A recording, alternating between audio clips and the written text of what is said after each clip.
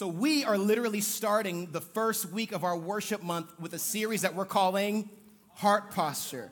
But today is Resurrection Sunday. Now, when you look on television, when you look on Instagram, Facebook, social media, people today are celebrating pastel colors, eggs, chocolate, and a roast at the house that'll probably be dry. We will begin to move our hearts in a way to begin reverencing things that didn't die for us. And when it comes to God and your relationship with him, look at your neighbor, say, he only wants your heart. He only wants your heart. Because if he can get your heart, he gets you. Yes. Yes, sir. Teach. Did you hear what I just said?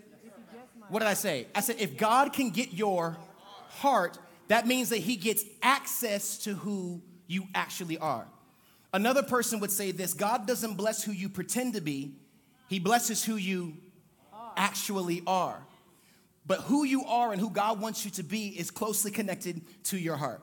So we're going to jump right in. Is that okay? Yeah. We're going to get to the resurrection. We're going to get to the death and the burial of Jesus Christ. But I hope that we can have an understanding so that we can not just reverence the day, but we can reverence the man. Because resurrection is not a celebration. Resurrection is not a holiday. Resurrection is not a day. The Word of God says that Jesus said himself that I am the resurrection. So what I want to make sure you don't do is leave out of here celebrating what happened on the cross and not celebrate the man that did it. The cross is a piece of wood that was used as the platform, but you don't see people walking around wearing electric chairs dipped in gold around their necklace. You don't see people like having bullets dipped in gold. Well, sometimes you do, and that's a little bit different. But the reason why we love the cross is a little bit, it's frustrating because the cross was the platform. But the person who actually did the deed, his name is Jesus Christ. And that's who we're going to talk about today. Is that all right? So look at your neighbor, say heart posture. So here we go. This is going to be the anchor scripture for this entire time that we're in this series. I don't know if it's going to be 4 weeks, 3 weeks, 6 weeks. I'm not sure. But one thing that I know is that if we as an organization, as a church, do not understand worship as a thing of spirit and truth, then what we just experienced is all for naught. People think that worship is what you just did for the past 30 minutes. A lot of you in this room, and I was even in this place, you think that worship is your favorite worship song. So as soon as you have a really bad day, you turn on Oceans. That's not worship. It's a song. Because goosebumps are not the manifestation of the Holy Spirit. Tears are not the manifestation that you have a relationship with God. Your bended knee and how ugly you cry does not correlate how close you are to God. And if we're not playing church, some of the people that are doing that are really great fakers. Glory, he's been good. But who sits on the throne of your heart?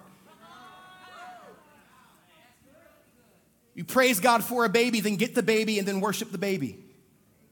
You praise God for the car and you're real close to God when you ain't got it. Your heart broken, that posture is right up and down. God, we need a vehicle. But then once you receive what you were sacrificing for, and now you take what God was doing on your heart, you replace it with what he gave you the blessing to get.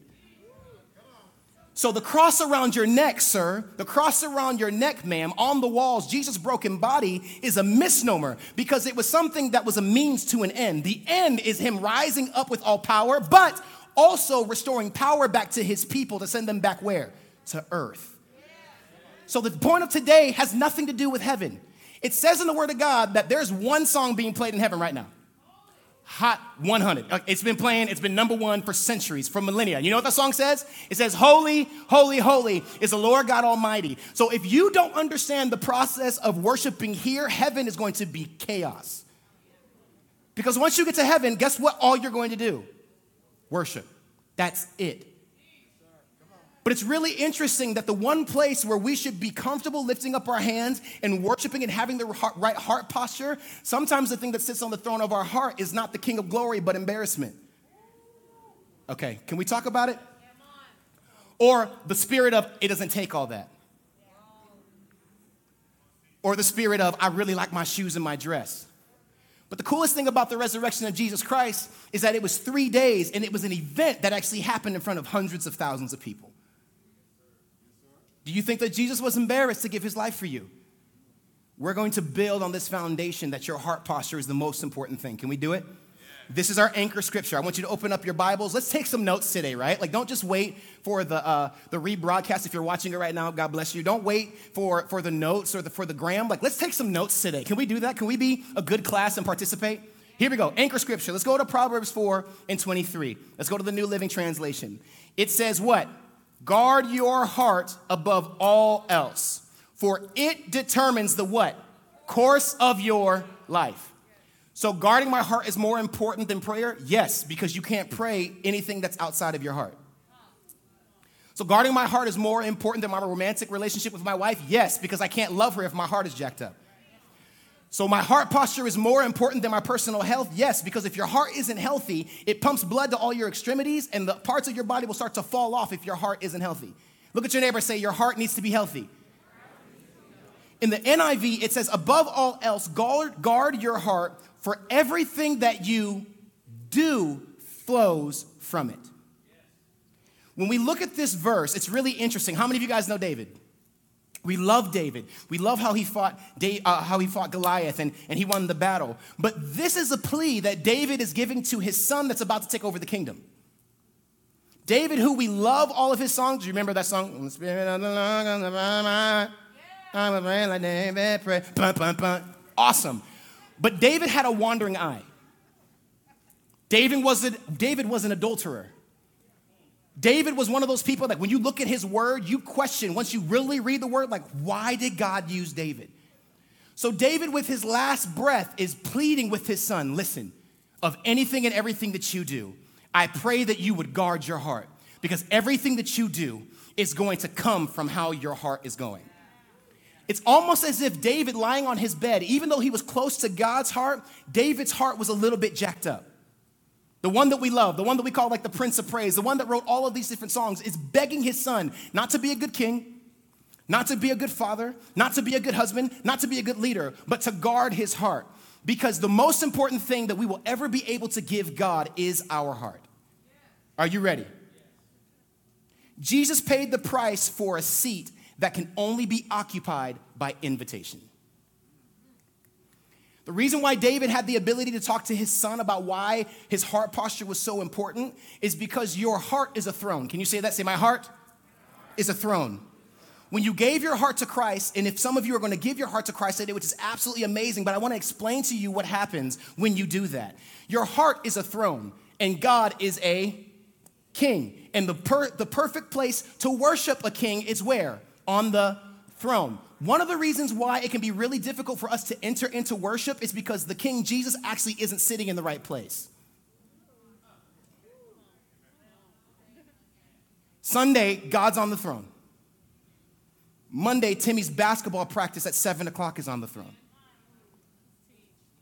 Tuesday, those J's that you missed out on now that you're using your first fruit money and your oh, I shouldn't do that, right?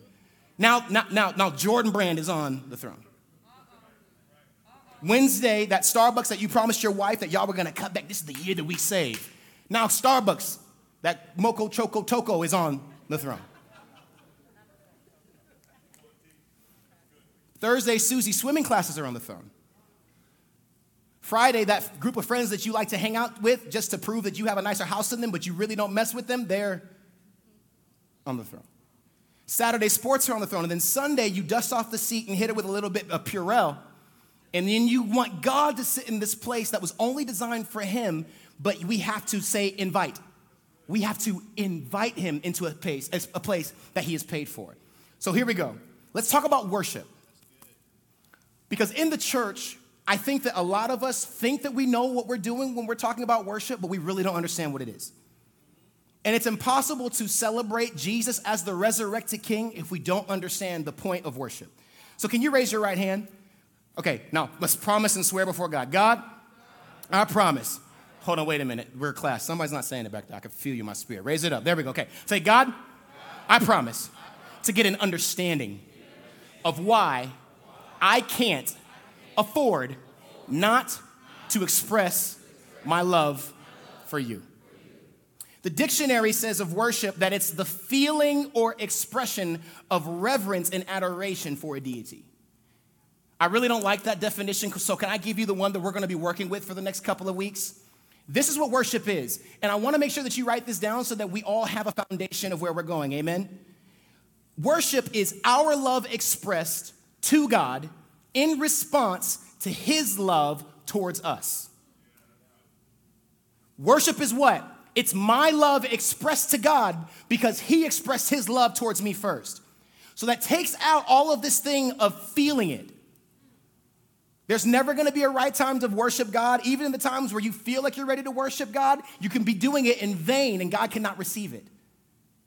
But worship is the most important thing that we could ever give God, because write this down. Worship is the only gift that you can give God. When you bring your tithes and your offering, meaning that it's all his and you give him a portion, which is what? 10%. When you serve unto your church, when you serve unto your family, like you're doing a service unto God. But when you give your worship, it's the only thing that you can give God that has no strings attached to it. When you pray, you're trying to get something from him or trying to get closer to him. When you bend your knees in prayer to him, you're trying to make a connection. Worship is the systematic process that God created so that we can give him glory. So when we don't worship God and when we don't understand our worship with God, our relationship in this kingdom lifestyle is incomplete. So you can be in church for 30, 50, 45 years and have a sense of worship, but have an immature relationship with Christ. You want to know how I know? Because I'm in a relationship, right? I'm married. It's like the most amazing thing in the world. We got married 11 months ago. How often do you think I need to physically, verbally, and psychologically tell my wife that I love her? But I did it before. We have a relationship where she knows I love her. I don't have to show, it doesn't take all that. Like, why would I have to do that? She knows I love her. I married her, didn't I? And we will begin to pimp out God's grace and his rewards, thinking that the one time you gave your life to Christ, that was worship. No, that's not worship. It's not worship. Following and honoring your parents is not worship. Worship is, say with me, the only thing. No, like for real, preach it with me. Worship is the only thing. It's the only thing that you can give God. But sometimes we drop it on the floor and just flick off the stray hairs and all of like the nails, and then we offer God something that we wouldn't even want to consume ourselves. So then the question becomes, why aren't my prayers being answered? Why is my first fruit not working? The question is, you're following the principle, but you're not following the process of worship. So we're going to break this thing down. Is that okay if I teach you this morning? Naturally, I'm a teacher, but preaching, y'all pull it out of me. So let's talk about heart posture. Yes, ma'am. Heart posture, we talk about this all the time. We've been breaking down this word of heart posture and like what it means, but let's define it so that we have an understanding, a context. Heart posture is the initial position of your heart when it comes to things of God. The minute that God requests something of you, how do you feel? The minute that you don't hear from God, what is your response? The minute God blesses you with something that you've been asking for, where is your heart turned? Is it towards the thing or towards the blesser? Because if we were able to take your heart out of your chest and look at its direction, it would be a compass leading to the thing that you love the most. You can hide behind this dirt clay body, but your heart is a compass that directly connects you to the thing that you would sacrifice your life for. I'm going to get there in a minute. So this is the interesting thing. Today we celebrate the tomb being empty, right? Glory to God. We'll celebrate a tomb. But for some of us, the seat on our heart, the throne that's on your heart, is also empty. Jesus didn't die to leave a tomb empty. Jesus died so that he can actually sit in the seat that remains in your chest. So let's go to point number one. You ready? Point number one. Worship begins with love. Somebody say it with me. Say, worship begins with love. Now, this is John 3:16, and everybody knows it by heart, but I'm hoping that I can show you something that you've probably not seen before. Is that okay? Here we go. It says, for here is the way God loved what? The world, not your sin. God looks at sin as such a thing that's so undesirable that you never hear God talk about why he sent his son to die for sin. He'll never say, I sent my son to die for sin. Because the reason, once Jesus died, sin was taken care of. But we'll use our lifestyle to disqualify us from worship, but Jesus never did. Remember, he used David, a man that took a man's wife, sent that man to war, then had a baby with that woman, and then was still able to write the book of Psalms. So sin and salvation are not important. You got to take care of it, but it's not that big of a deal. I'm going to prove it to you. For here is the way God loved the world. Say it with me. He gave his only unique son as a gift. When you give a gift, if you're doing it correctly with the right heart posture, you should never be looking for anything in return. Not even a thank you. You ever given something to somebody and it's almost as if they just wanted to hold something over your head? They give you a gift that you couldn't buy for yourself, not because they wanted to bless you, but they're trying to hold something over your head, knowing that it's going to reproduce pride on the inside of them, but look what I gave them. God didn't give his son looking for anything back except for your worship. Because think about it. You can't pay back the price of what God gave. So the only thing that you can do is pay rent every single day through your worship. So now everyone who believes in him will what? Never perish, but experience what? Everlasting life. God did not send his son into the world to judge and condemn the world, but to be its savior and rescue it. So now there is no longer any condemnation for those who what? Believe in him. But underline this part. But the unbeliever already lives under condemnation because they do not believe.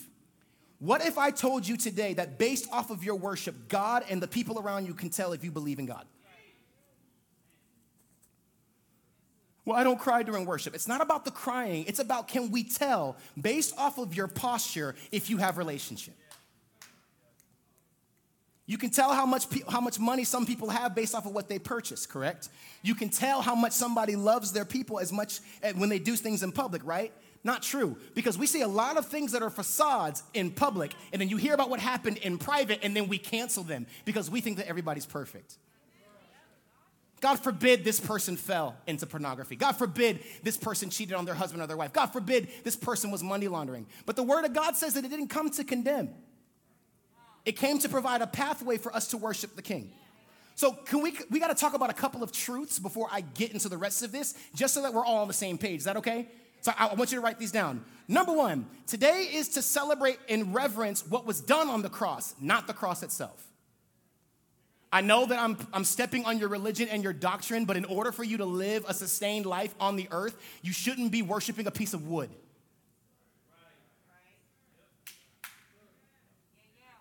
Oh, the cross. The cross didn't do anything except for stand in the place for our Lord and Savior to be crucified. Can somebody say yes?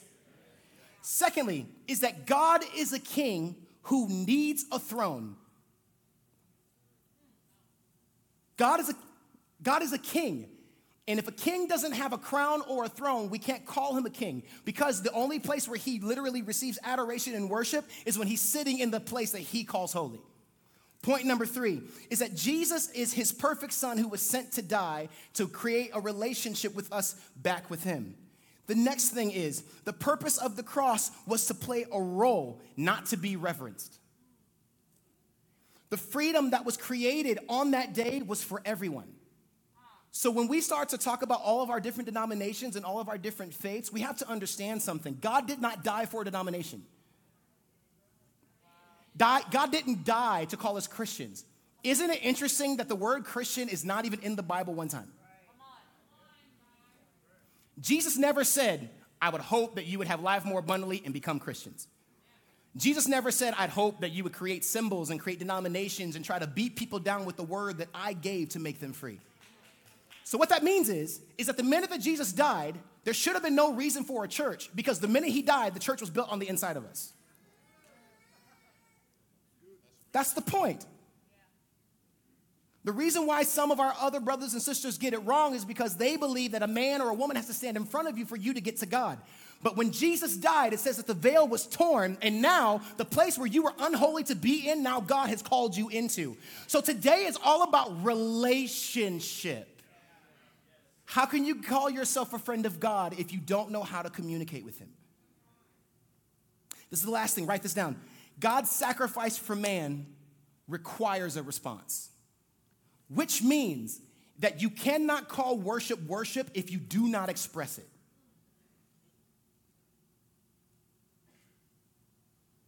What did I say? You can't call worship worship if you don't express it. Praise is appreciation, but worship is reverence for God. So let's go to point number 2. Now, before we get to the story, right? So today is the day that we're supposed to understand that he was risen, right? But there is a story of what happened to Jesus on his way to Calvary. You remember he has this prayer with God, and he says, God, if there's any other way. You know how some of you prayed that prayer? God, if you get me out of this one. The next 10,000 years, I'll be crucified then, but I need some time to think about it. But every time that God came to ask Jesus what he was doing, or whenever Jesus came to God and he said, God, is there any other way? A lot of people may get the misunderstanding that Jesus was in fear. It's not that Jesus was in fear. It's not that Jesus was confused. I think that Jesus was asking God, God, I need my heart to be correct. My posture has to be correct because I'm about to die for some people that are about to spit in my face. I'm about to put my life on the line for some people that are about to stab me, beat me up, and rip my beard out of my face. So I need to make sure that my heart posture is correct before I walk in here. How many of you have ever walked into an environment where you knew that the people didn't like you? You knew it. You knew it. It's called Thanksgiving. It's called Christmas. It's called your office. And you know what environment that you're walking into, but you allow your heart to be jacked up when you walk in to give you a justified reason to snap on people. And it's always the little stuff. Hey, babe, what happened at work today? This woman walked in the office and had the nerve to say hi. Hi? I don't kiki with you like that. It's just like, no. If your heart posture was correct, anything on the outside of your vessel wouldn't be able to turn your heart so quickly. And the church is failing right now, not because of God, because God has never hurt anybody ever. The church has never hurt anybody ever. But people with jacked up hearts are jacking people up and turning them away from the face of God. So,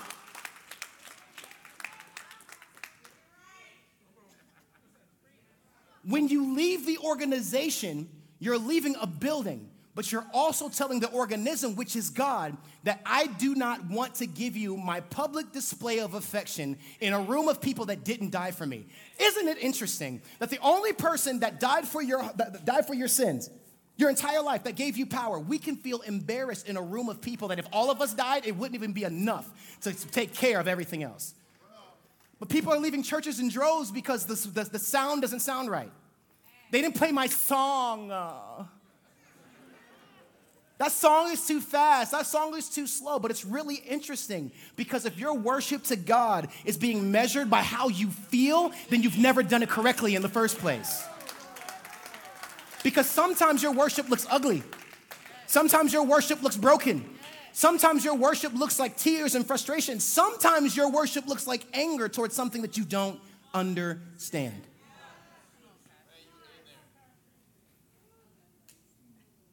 So Jesus, I'm so excited. I feel the chill this morning. Jesus is tempted in the garden, and he's like, Satan, get behind me. Judas kisses him on the cheek. Because even though Judas kissed him on the cheek, we say it was betrayal, but it was also worship because it still brought glory to God because his plan still went through. Another conversation for another day. Which means that when people betray you, God still gets the glory if your heart posture is correct. Okay, I can't say that. We got more weeks to go. They dragged Jesus into the council of the Romans. Have you seen the movies? How many of you guys have seen The Passion of the Christ? One year our pastors paid for the whole church to go. I will never see that movie again. I mean, me and my friend Caleb were sitting next to each other, snotting tears. He didn't do anything. Let him go. Right? We won't put you through that. But it was something that changed our heart posture and jolted it, right? Because sometimes the thing has to be gruesome, gross, and bloody for you to even change your mind. It even happens in the world. If enough people die, we'll change some policies. So Jesus has been betrayed. Jesus has been betrayed. Somebody say betrayed.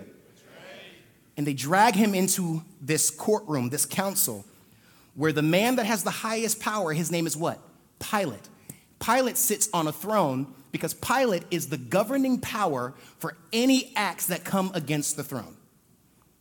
What they do not understand is that they have brought in the one man that has single-handedly destroyed their entire kingdom into the room. And they think that he's a bad man just because he turned some fish and some loaves into food. Let's go to Luke 23, 1 through 12. It says, then the entire council took Jesus to Pilate, the Roman governor. Some might say governor. They began to state their case. Underline this. This is what the people that he's about to die for are saying about him. They say, this man has been leading our people astray by telling them not to pay their taxes to the Roman government and by claiming he is the Messiah, a king. So Pilate asks him. Pilate asks who? Jesus. Pilate asks, are you the king of the Jews? Jesus replied, you have said it. We talk about Jesus as if he was lowly and meek when he died, but Jesus was a G.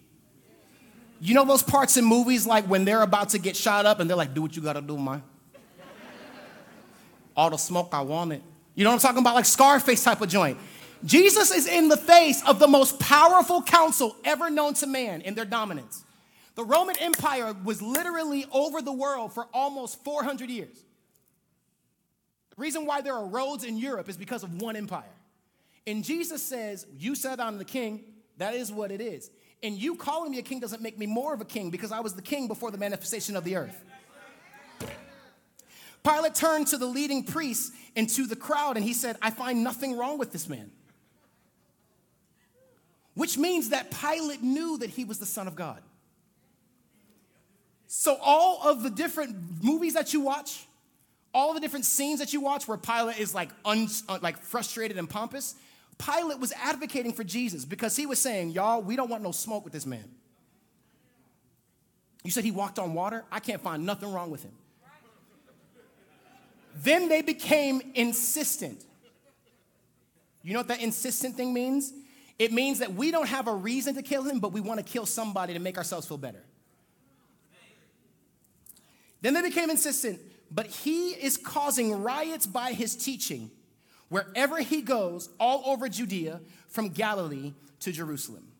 So then what happens is that Pilate can't find anything wrong with Jesus because there was never anything wrong. They had it messed up. You're trying to kill a man and trying to stomp on him and snuff him out, but Jesus is like, all you're doing is according to the plan that I already agreed to before I got here. So like, let's just hurry it up. Like, kill me already.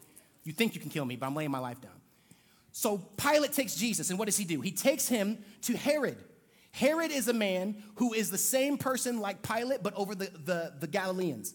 And he finds the same thing. Somebody say, there's nothing wrong with him. So then we understand something. The reason why Jesus was a threat wasn't because he was doing miracles. The reason why Jesus was a threat was because he single-handedly discontinued the Roman Empire's advancement by himself. Think about it. The Roman Empire at this point in time, do you know how they started to take over all the different places? They would go to a place, they would change their language, they would change what they eat, they would change what they wear, they would change their customs, they would tell them who to worship, and then after that, they would say, pay your taxes unto Caesar, correct? But then you got a guy named Jesus that was preaching this anti-doctrine. Jesus was coming, and he was saying, repent. Turn away from the worldly system, proclaim me as the king, and being self-sustaining. Because there's every single process that man has ever created usually starts out trying to help people, but ends up trying to control them. That's how it starts. We're the Roman Empire. We want to bring you food and gold. Then it ends up being that your king is beheaded, and now you have no choice but to serve a rulership that really doesn't care about you. They just want to cover as much land as possible. So Jesus by himself, say in 3 years, has totally disrupted an entire empire's governance. The Roman Empire was so important because the territory that they covered. Now, how many of you guys have ever traveled overseas? You ever traveled overseas? You ever had your passport? How many of you guys have stamps in your passport? You know what happens when you cross from one country to the next country? What do? They check that thing and they give you a stamp. The Roman Empire literally occupied more than 78% of Southern Europe, Western Asia, Northern Africa, and all of the Mediterranean. And one man in 3 years broke it all apart. So to the people, they had to lie and say, because of his miracles, we have to kill them. But the Roman Empire knew we have to kill him because he's doing twice as much work that we're doing with millions of people, and he's only got 12. So now it becomes this thing where they're trying to crucify Jesus to cover up the tracks of understanding that we don't want no smoke with this man. Right. So let's go to point number 2. The price that was paid for us to worship was expensive. What did I say?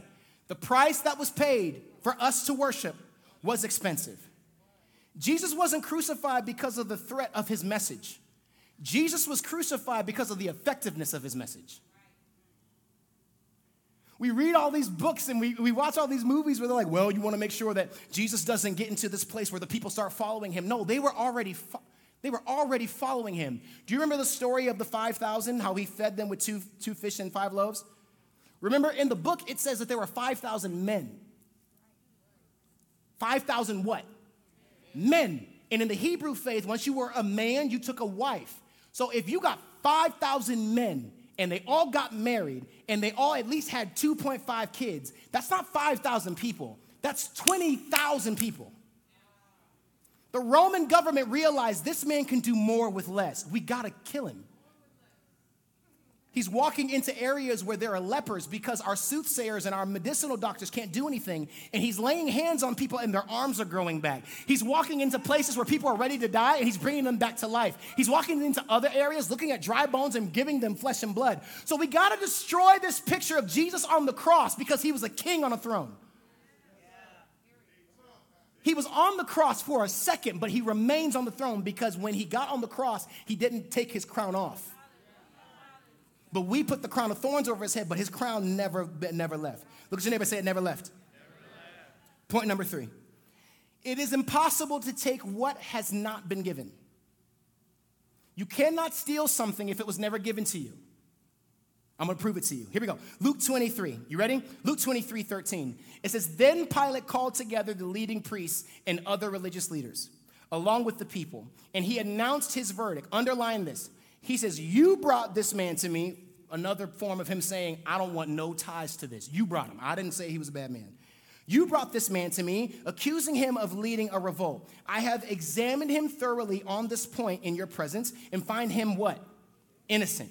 Herod, the man that I told you that Pilate sent him to get a second opinion, because sometimes what God tells you doesn't need another opinion. He sends him to Herod. Herod came to the same conclusion and sent him back to us. Nothing this man has done calls for the death penalty. So I will have him flogged, and then I will release him. Verse 18. Then a mighty roar rose from the crowd, and with one voice they shouted, what? Kill him, and release Barabbas to us. Which basically means that sometimes we will choose the worst of two evils. Have you ever thought about that thought? Pick your poison? Why? Like, why do I have to pick between poison and why can't I drink the water? But for some of us, when it comes to our worship, we choose death. Then a mighty roar rose from the crowd and with one voice they shouted, kill him and release Barabbas to us. Barabbas was in prison for taking part in the insurrection in Jerusalem against the government and for murder. So what they're saying is release the man that actually deserves to die, and let's kill this guy that we don't have an understanding of. Because in the church, we will kill things that we don't understand and not take the time to really get an understanding. I'm not going to give my tithes and offering. Why? Well, they just want my money. You don't understand. For the third time. No, I'm sorry. Let's go back. Verse 20. Pilate argued with them because he wanted to release Jesus. Remember, Pilate's heart posture is that this man is not wrong. So why are we killing him? But they kept shouting, crucify him. What? Crucify him. For the third time he demanded, why? I think Pilate was trying to figure out, this man's going to die and there's going to be a heaven. So I'm trying to make sure that in front of him he sees I tried. I really tried. But how many of you guys know that trying doesn't get you into heaven? God, I tried to worship you. What do you tried? I tried to live a healthy life, God. The word of God says that he's going to say, depart from me. For the third time he demanded, what? Why? What crime has he committed? I have found no reason to sentence him to death, so I will have him flogged, and then I will release him." But the mob shouted louder and louder, demanding that Jesus be crucified, and their voices prevailed. So Pilate did what? He sentences Jesus to die as they demanded, and they had requested. He released Barabbas, the man imprisoned for insurrection and murder. But he turned Jesus over to them to do as they wished. Now, there's a part in this story that's really interesting. Do you know how they say that Pilate washed his hands? Do you remember that? Where they say that after he releases Jesus, he washes his hands? This concept of washing hands means to be departed from whatever happens afterwards. When you wash your hands of something, how many of y'all got an auntie that just loves to argue for the sake of arguing? Seems like she got like another set of lungs, and she just gets louder and louder as it goes. Or he gets louder and louder as it goes. Pilate realized something. I can't settle with these people, so I'm going to wash my hands of it and walk away. Hopefully to save himself. They couldn't find anything wrong with Jesus because there was nothing wrong with him because he was the first fruit seed. They're trying to find, because we got to find a reason to kill this man, because it's harder to accept that he wanted to die for them. Isn't that interesting? Thousands of people, hundreds of thousands of people all over the nations, all over the world today are in churches still believing that Jesus doesn't want to save them. It's easier to believe that somebody wants to put you in jail than it is to believe that a man gave his life for you to live free. Why is that? Why is that? Look at your neighbor and say, why is that? Write this down. An invisible idea can be more threatening than an actual attack.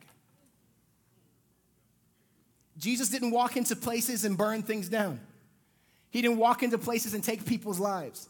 But how many of you guys know that an idea is the most powerful thing on earth? What you think. The Word of God even goes so far to say that as a man thinks in his... Wait a minute, we're coming back to that word heart posture. Whatever you think in your heart, that is who you are. So here we go. Can I get to my favorite part of the sermon today? Point number 4. The crucifixion was God's heart on display. The crucifixion was God's heart on display. For God so loved the world that he gave his only begotten son? No. For God so loved the world that he put his heart on a stick for you. We practice this thing called giving tithes and giving offering. We practice this thing called giving first fruit. But Jesus was the first fruit offering that was given for us. Which means that he had to die, he had to be buried in order to bring fruit to people like you and me. But there was an interesting thing about the crucifixion, because the way that they crucified in the Roman times, I'm going to explain to you why what you've seen on television and what you've read may not be correct. Listen to this. Luke 23, 32 through 43. We're going to the New Living Testament. It says 2 others. How many? 2 others, both criminals, were led out to be executed with who? Jesus. When they came to a place called the Skull, they nailed him to the cross. Who? Jesus. They nailed Jesus to the what? To the cross. And the criminals were also crucified. One on his and the other on his. Jesus says what? Father, forgive who? Them, for they don't know what they are doing. And the soldiers gambled for his clothes by throwing dice. Verse 35. The crowd watched and the leaders scoffed. He saved others, they said. Let him save himself if he is really God's Messiah, the chosen one. Do you think that Jesus would have been able to go through 3 days of brutalization had the posture of his heart been off? Did Jesus, do you think, ever second guess what you even did last night when he was on the cross? Did he have a second guess knowing that I was going to have some addiction, knowing that you were going to have anxiety and depression, knowing that we were going to sin? It never changed the posture of his heart because he was perfect. Because he set his heart on course before he got to the cross. Some of us make up our mind if we're going to worship God when we get to the parking lot. Some of us make up our mind if we're going to worship based off of if we know the song list. Some of us make up our mind if we're going to worship God based on the last thing that he did for us. But Jesus made up in his heart that he was going to give his life before he even came to earth, which means that Jesus was not walking around earth for 33 years just wondering when it was going to happen. He knew. He knew. He knew, and he still pressed towards the mark. The crowd watched and the leaders scoffed. They say, if you're God's Messiah, free yourself. The soldiers mocked him too by offering him a drink of sour wine. Then they called out to him and they said, what? If you are the king of the Jews, do what? Save yourself. A sign was fastened above him and with these words, this is the King of the Jews. What they thought was a mockery was a line in the sand. Sometimes the thing that people do to you, thinking that it's a joke, actually just seals the deal with God. What they think is going to make you a laughing stock actually just gets you your crown in heaven. What they think is going to put you down and out, the divorce, the guy leaving you, losing out on your money, not giving the job, is actually a setup for God to get the glory based off of not how you get the job, but how do you worship me after you get the call. God's really not interested in you making more money. God's really interested in when you get the extra $10,000 in bread, are you going to worship it or are you going to worship me? When you get married, is Cancun more important than falling on your knees and me making you attractive, Joshua, for your wife to even find you attractive? I don't need no music. Y'all gonna get all of this. You make the decision to worship God once. If you have to keep coming back to, do I have it in me to worship God? The question is, did you ever really give him everything that you had?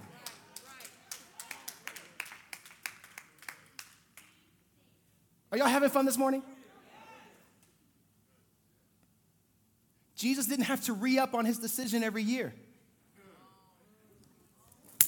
Jesus didn't have to have a worship sermon and series to make a decision that he was going to follow what God said. Jesus didn't have to figure out how to play a song in C sharp and a B knuckle 7 and hit licks and have a guitarist and 6 different people to sing to make his decision if he wanted to. He made the decision once. But we're so jacked up as a people that we have to find reasons to worship God. We should never have to do it from this point. Think about the last thing that God did for you. No, it doesn't matter. I'm alive. And I don't worship him for what he's done. I worship him, period. Okay. All right. Jesus' death was the first offering accepted without manipulation. What did I say? It was the first offering to God that was accepted without manipulation. Up until this point, and this really ridiculous thing, Pastor Martin talked about it, about the Old Testament being irrelevant and the New Testament being the Word of God. You don't get to look at the dictionary and cut out words just because you don't like it. Worship was all throughout the Bible, and we're going to talk about it.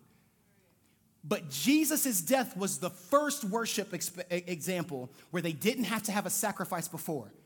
They didn't have to wash their bodies for days. They didn't have to not be in rooms with women. They didn't have to try to do all these rituals to be holy, because Jesus Christ was the only person that could pay the price of us being able to worship God. Up until this point, you were not worshiping God unless he made up in his mind that he wanted to receive your offering. You want to know how we know? Because what we would do is we would make an altar, we would set up a fire, and then with that fire, what would happen? What comes from fire? Smoke. Smoke goes what? Vertically. Once it goes up, God makes the decision if he wants to receive it. If he didn't receive it, the smoke would stay around them. But if he wanted it, this is why we say, may it be a sweet sound to your ears. It's actually a sweet smell into your nostrils. Because if he wanted to receive your offering, you had to be righteous. And he would do this thing, breathe in with me. Ready? 1, 2, 3. He would receive it. But the reason why Jesus didn't have to think about receiving Jesus is because he was perfect. I don't have to think about receiving Jesus because he doesn't have to think about what I've told him. His heart posture is right, and he just does what I say. Some of the reasons why people are more blessed than some of us are isn't because God loves them better. It's just because every time he asks them to do something, their heart's already in a position to say yes. Think about it. How many of you are parents? You will bless a child more for saying yes more than saying no. That child that you have to struggle with to get them to cut the grass, to get them to take care of the dog that they begged for. You got some dog money? I got to beg you. to take care of something that you did all the right things before to get the dog, but now that you got the dog, you want to stop using the sacrifice to take care of the dog. It's the same thing with our worship. We think that when we give God our when we give God our worship the first time, that's enough. But God deserves, just like our romantic relationships, to be told over and over and over and over and over and over. And this is the craziest thing about it, is that God sees it that whenever you put somebody else on the throne of your heart, he sees it as if you have been laying in bed with another person.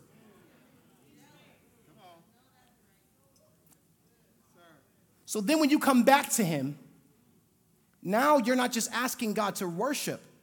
Now you're not just trying to worship God. First, you have to reconcile, repent, and say, I was wrong. But Jesus didn't have to do that because his heart was in the right place at the right time. Point number 5, write this down. This is it. Somebody say, there was purpose behind the positioning. There was a purpose in how the cross was set up. There was a reason why the cross in the middle was the largest and the one that was the furthest step back. I'm going to show you why. Let's go to Luke 23. Luke 23, 39 through 43. One of the criminals hanging beside him, beside who? Beside Jesus, scoffed. Everybody go, that's scoffing. You know what I'm talking about? That's the stuff that gets you popped in your mouth if you got a mom like mine. You know, like, what'd I say? Pop. Oh, I'm sorry. He scoffed and he said, so you're the Messiah, are you? While he's hanging from a cross. There are some people that don't mean you no harm. They're just ignorant to even where they are. You know what I'm saying? It's not that they're malicious. They're hanging from a cross and don't know how to get down. Which means that when somebody comes to you and they step to you incorrect, it's another opportunity to worship God, because if your heart posture was correct, you'd see the pain on the inside of them and not what's coming out of their mouth. Y'all don't like that, do you? We'll look for any reason to cut anybody off right now, especially with this whole election cycle, especially with what's happening with COVID and the pandemic. But the thing is that if your heart posture was correct, everything outside of your vessel wouldn't matter, because you would just love people. I stepped on their toes on that one. So you're the Messiah, are you? Prove it by saving yourself and us too while you're at it. But the other criminal, remember, both of these men are guilty. Both of them are guilty. Both of them deserve to be up on these crosses. Both of them talk to Jesus, but one of them, their heart posture is a little bit different. We both know that we're going to die, but I'm not about to mock the man that's my last chance at getting this right. Well, what if it doesn't work? What if Christianity is all a flop? At least I was moral. I had integrity. I had values. I didn't talk about people behind their back. You're willing to give up heaven to go to hell for that? Yeah. I'm willing for it all to be a fluke, but I know it's not. Why not? Because I know him. Like, I'm not a Christian. I have a relationship with dude. He answers when I call. I don't know about y'all, but when I talk to God, he knows I want smoke in the spiritual realm. I don't pray like this. God is great. God is good. This is how I pray. Hey, look, dog. So I'm about to walk into this office. There are a couple of things I need you to do, because that first fruit I gave in 2007 is still talking, and the first fruit that I gave in 2012 hasn't started to give fruit. So this is what I'm going to need you to do for me. Because I am a son of the Most High God, I'm going to need you to show yourself mighty and strong before I walk in here. So before I walk into the office, I'll even fall on my knees inside of the office, because they can't create a world to put me in a prison. They can't. Because when Jesus died, he gave me freedom. You can tell when somebody really knows God because they walk in freedom. Your walk is different when you're free. That's why when you read this story, you never hear about anybody dragging Jesus anywhere. To the cross, he was high-stepping. Let's get this over with. Like any other person, they had to give an account of dragging them to the cross because they didn't want to go. And Jesus, even with broken arms and broken limbs, crawled on the cross and said, can we get this over with? I'm doing this for you anyway. Just hurry up and kill me so that you can have a chance to be with my Father. Somebody say there was purpose behind the positioning. Verse 40, glory to God. Somebody's going to give their life to Christ today for the last time. I believe it in my soul. But the other criminal protested. He said, wait a minute, pimpin', hold up. Don't you fear God? Which means that even though he deserved death, he still loved the master. Which means that no matter how far your heart is turned away from God, no matter how many idols you have on your heart, there is still time to put God back in his rightful place. The man is sitting on the cross with Jesus behind him, and he's talking to this guy like, you idiot, you don't realize that he's still God regardless if you believe or not? But Christians, we get so frustrated when we meet people that say that they don't believe in God. As if them not believing takes power away from him. Look at your neighbor. Say, my God is a king. Regardless of what I think. God, you thinking that God is king doesn't make his crown any more shiny. It's like my crown was shiny before the manifestation of the earth. Whatever little breath that you're taking, I gave it to you anyway. So don't think that you putting me up on this cross is by your power. I'm allowing you. He says, don't you fear God even when you have been sentenced to die? We deserve to die for our crimes, but this man hasn't done anything wrong.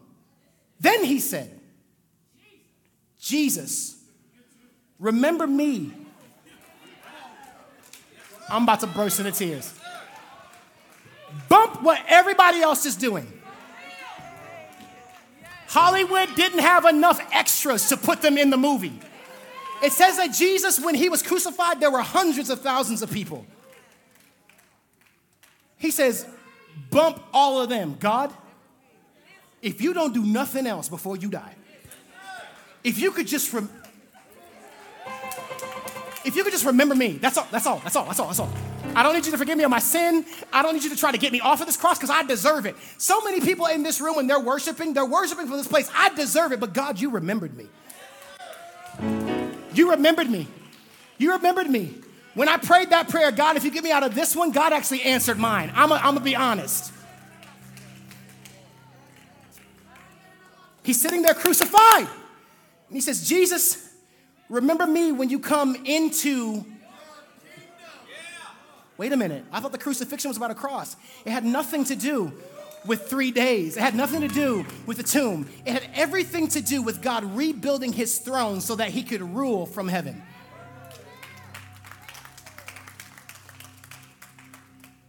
No music. They got to hear this. Never mind. Keep playing out of honor. You see what that was? My heart posture was right. You see what I'm saying? Badoomts. And Jesus replied, I assure you today, you will be with me in paradise. So here's my question. Is your heart in the place to love God? Now let's talk about why the crucifixion. Because it wasn't just this, they didn't just crucify Jesus and it became popular. Crucifixion was popular before Jesus was here. The only one that you remember is his death. Because it was that iconic. So look at your neighbor and say, why crucifixion? Crucifixion to the Romans was the ultimate punishment for a person's crime. They were being used as a spectacle to warn and discourage any other person from following in the same footsteps. But what they didn't know was that when they put him up on a cross, it wasn't discouraging. They put him up on display. They gave him the highest point in Rome on the most beautiful mountain in the morning of day. You couldn't miss him. Even if you weren't at the crucifixion, you couldn't miss him because he was the highest point in all the land. Which means that when we talk about every knee shall bow and every tongue shall confess, it's not a question of choice or opinion. It means that at the end of the day, God is king. And regardless of what you think, I'm king. The other thing is that we have to talk about who got crucified. Say, who got crucified? There were two different types of people that got crucified. I've done my research. Trust me. Please, trust me. I've done my research. There were two different types of people that got crucified. You did not get crucified unless the Roman Empire didn't have another way of showing the people not to do it. They were making an example of things because they didn't have a policy. The Roman Empire never wrote a policy for if one man comes and destroys everything. They didn't think it was possible. So when Jesus came on the scene, they had to crucify him to prove to other people that you can't be as powerful as he is. But remember what the message was that Jesus was teaching to other people. Remember? Greater works will you do. So we celebrate the crucifixion, but do you know that when you're a good husband, that God celebrates that? These greater works, we think it's like leading an entire auditorium to Christ. We think that it's landing a plane after it's been like clipped. No. Do you know that when you're faithful to your family, it's the same offering and worship that Jesus did on the cross?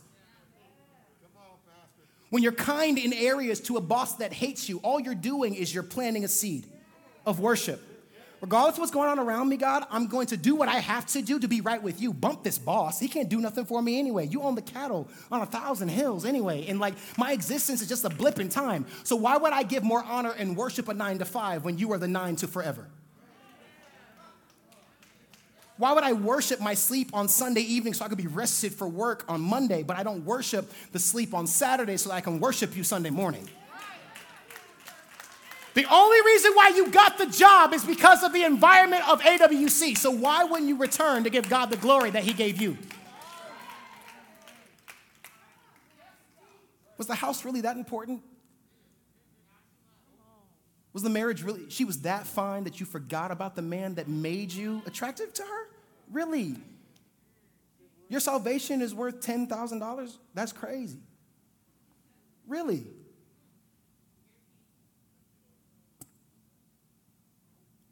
But what we do doesn't take away the price of what God paid. So there's two different people. Is this good? Two different people that get crucified. You have your high-stake criminals, then you have your enemies of the state. Your high-stake criminals are murderers, people that evaded taxes, people that escaped slaves or did insurrection. Insurrection basically means that you walked in a place and said, Caesar's trash. They're like, we got to cut his head off. Like, we can't send him to slavery because if everybody thinks that he's trash, then everybody's going to overthrow us. Because Rome took over the world and for a couple of reasons. The people that they took over, if they would have all came together in unity, the Roman Empire could have been stopped in a day. Because the principalities of earth are not as strong as the people that they're over. That's why he says we fight against principalities. We don't fight against flesh and blood, because if I can get you to believe that you're less than based on the color of your skin or your reproductive organs or where you're from, I don't have to do much because you'll begin to think less of yourself. But when God called himself a king, when he died, guess what else he did? He put a crown on your head.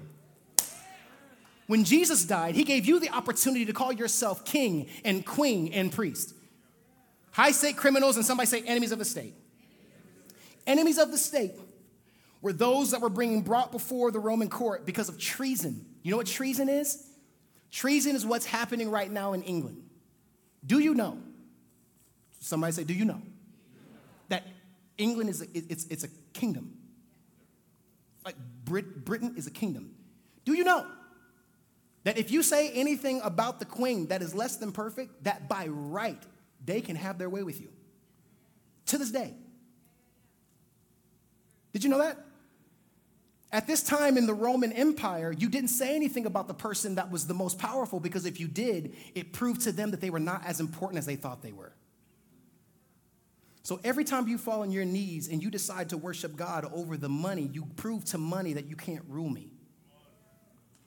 Every time that you make the decision to close the computer screen and worship God, you're proving that my sexual habits are not powerful enough to control me. Every time you make the decision not to snap on somebody and worship God, you're proving that that was a person I used to be. But my emotions don't run me. You gave me emotions to express towards you my love for you, not to beat other people up. Enemies of the state also tried to illegitimize the established power. So how did they crucify? How? Somebody say how. We know why they crucified. It was the ultimate punishment. We know who got crucified, those that did like really petty things and those that they were trying to make an example of. But how? Lesser crimes were tied. So the men that were on either side of Jesus, they didn't have nails in their hands. They were tied. The Roman Empire knew how wealthy they were based off of their resources. If you're trying to expand your kingdom in all directions as fast as possible, what's the most expensive thing that you have? Your materials, wood, metal, steel, things that are used to build. So if you were unimportant, they crucified you to a cross, but they tied you up because they were basically saying you're not even worth the energy that it would take to try to kill you before you get on the cross. But they used these on Jesus.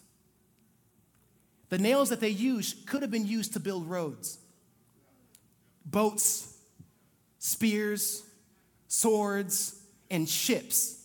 But what they said was, in order for us to get this point across, it's worth us using our most valuable resources to put this man on the cross. That means that when they nailed Jesus to the cross, they knew that they had to do it in such a big way that it would try to turn people away from him. But the pun is that when they nailed him to the cross, the opposite of what they planned happened. As they nailed him to the cross,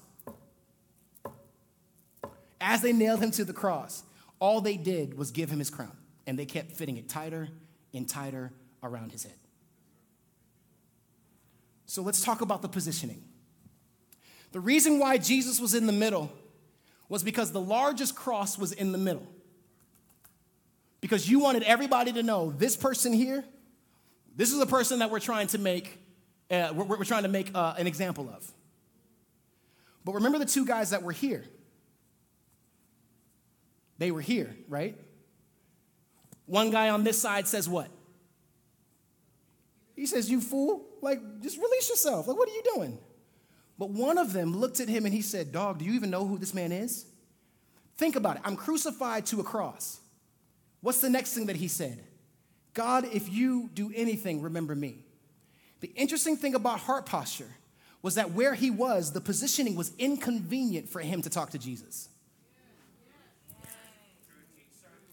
It was uncomfortable for him to talk to Jesus because he's crucified to a cross, and we've all learned with manners, whoever you're talking to, what do?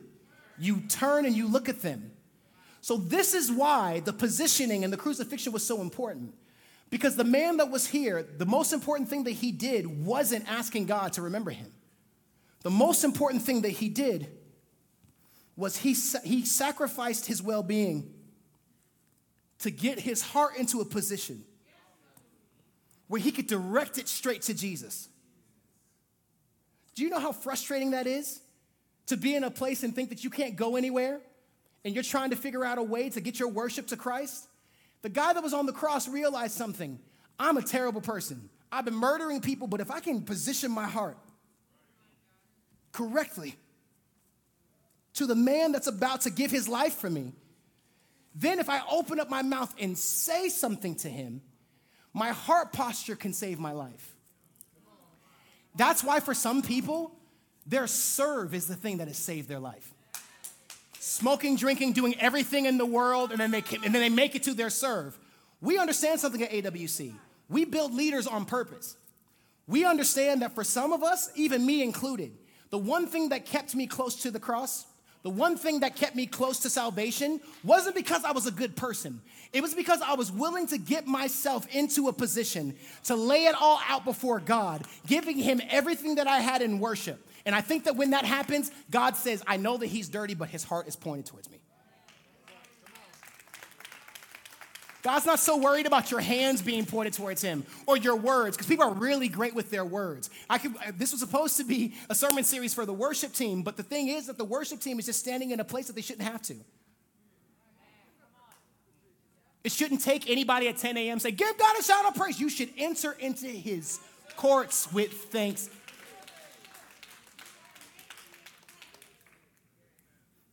So a man who was in the most inconvenient place ever,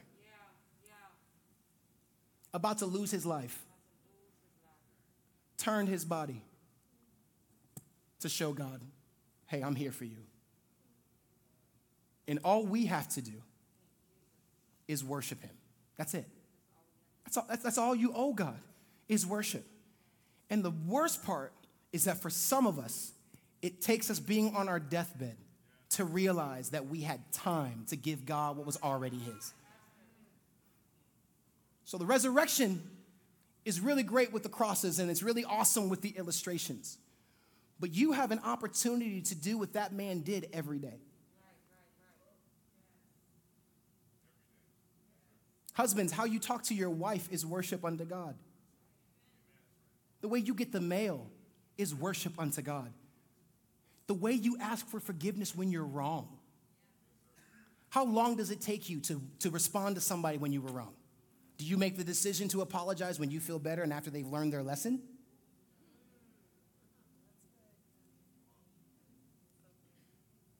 Point number 6, this is it. We have fun today? Point number 6. The reward for worship was relationship, not an empty tomb.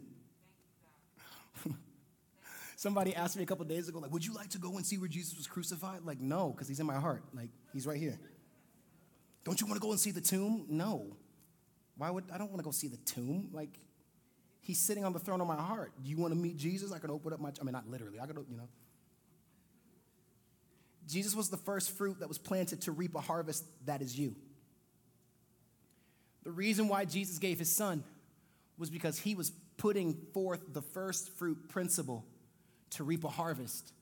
And the harvest wasn't his son back at his right side. The harvest for God's first fruit was your heart.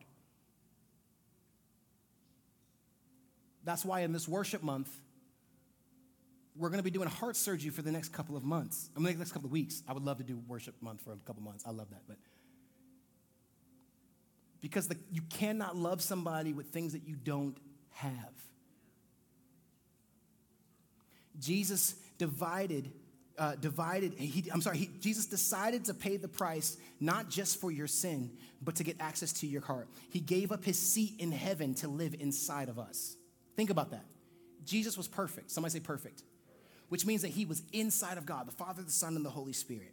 And once Jesus left the Trinity, he made a decision that he would never be able to return back to that place in the same way.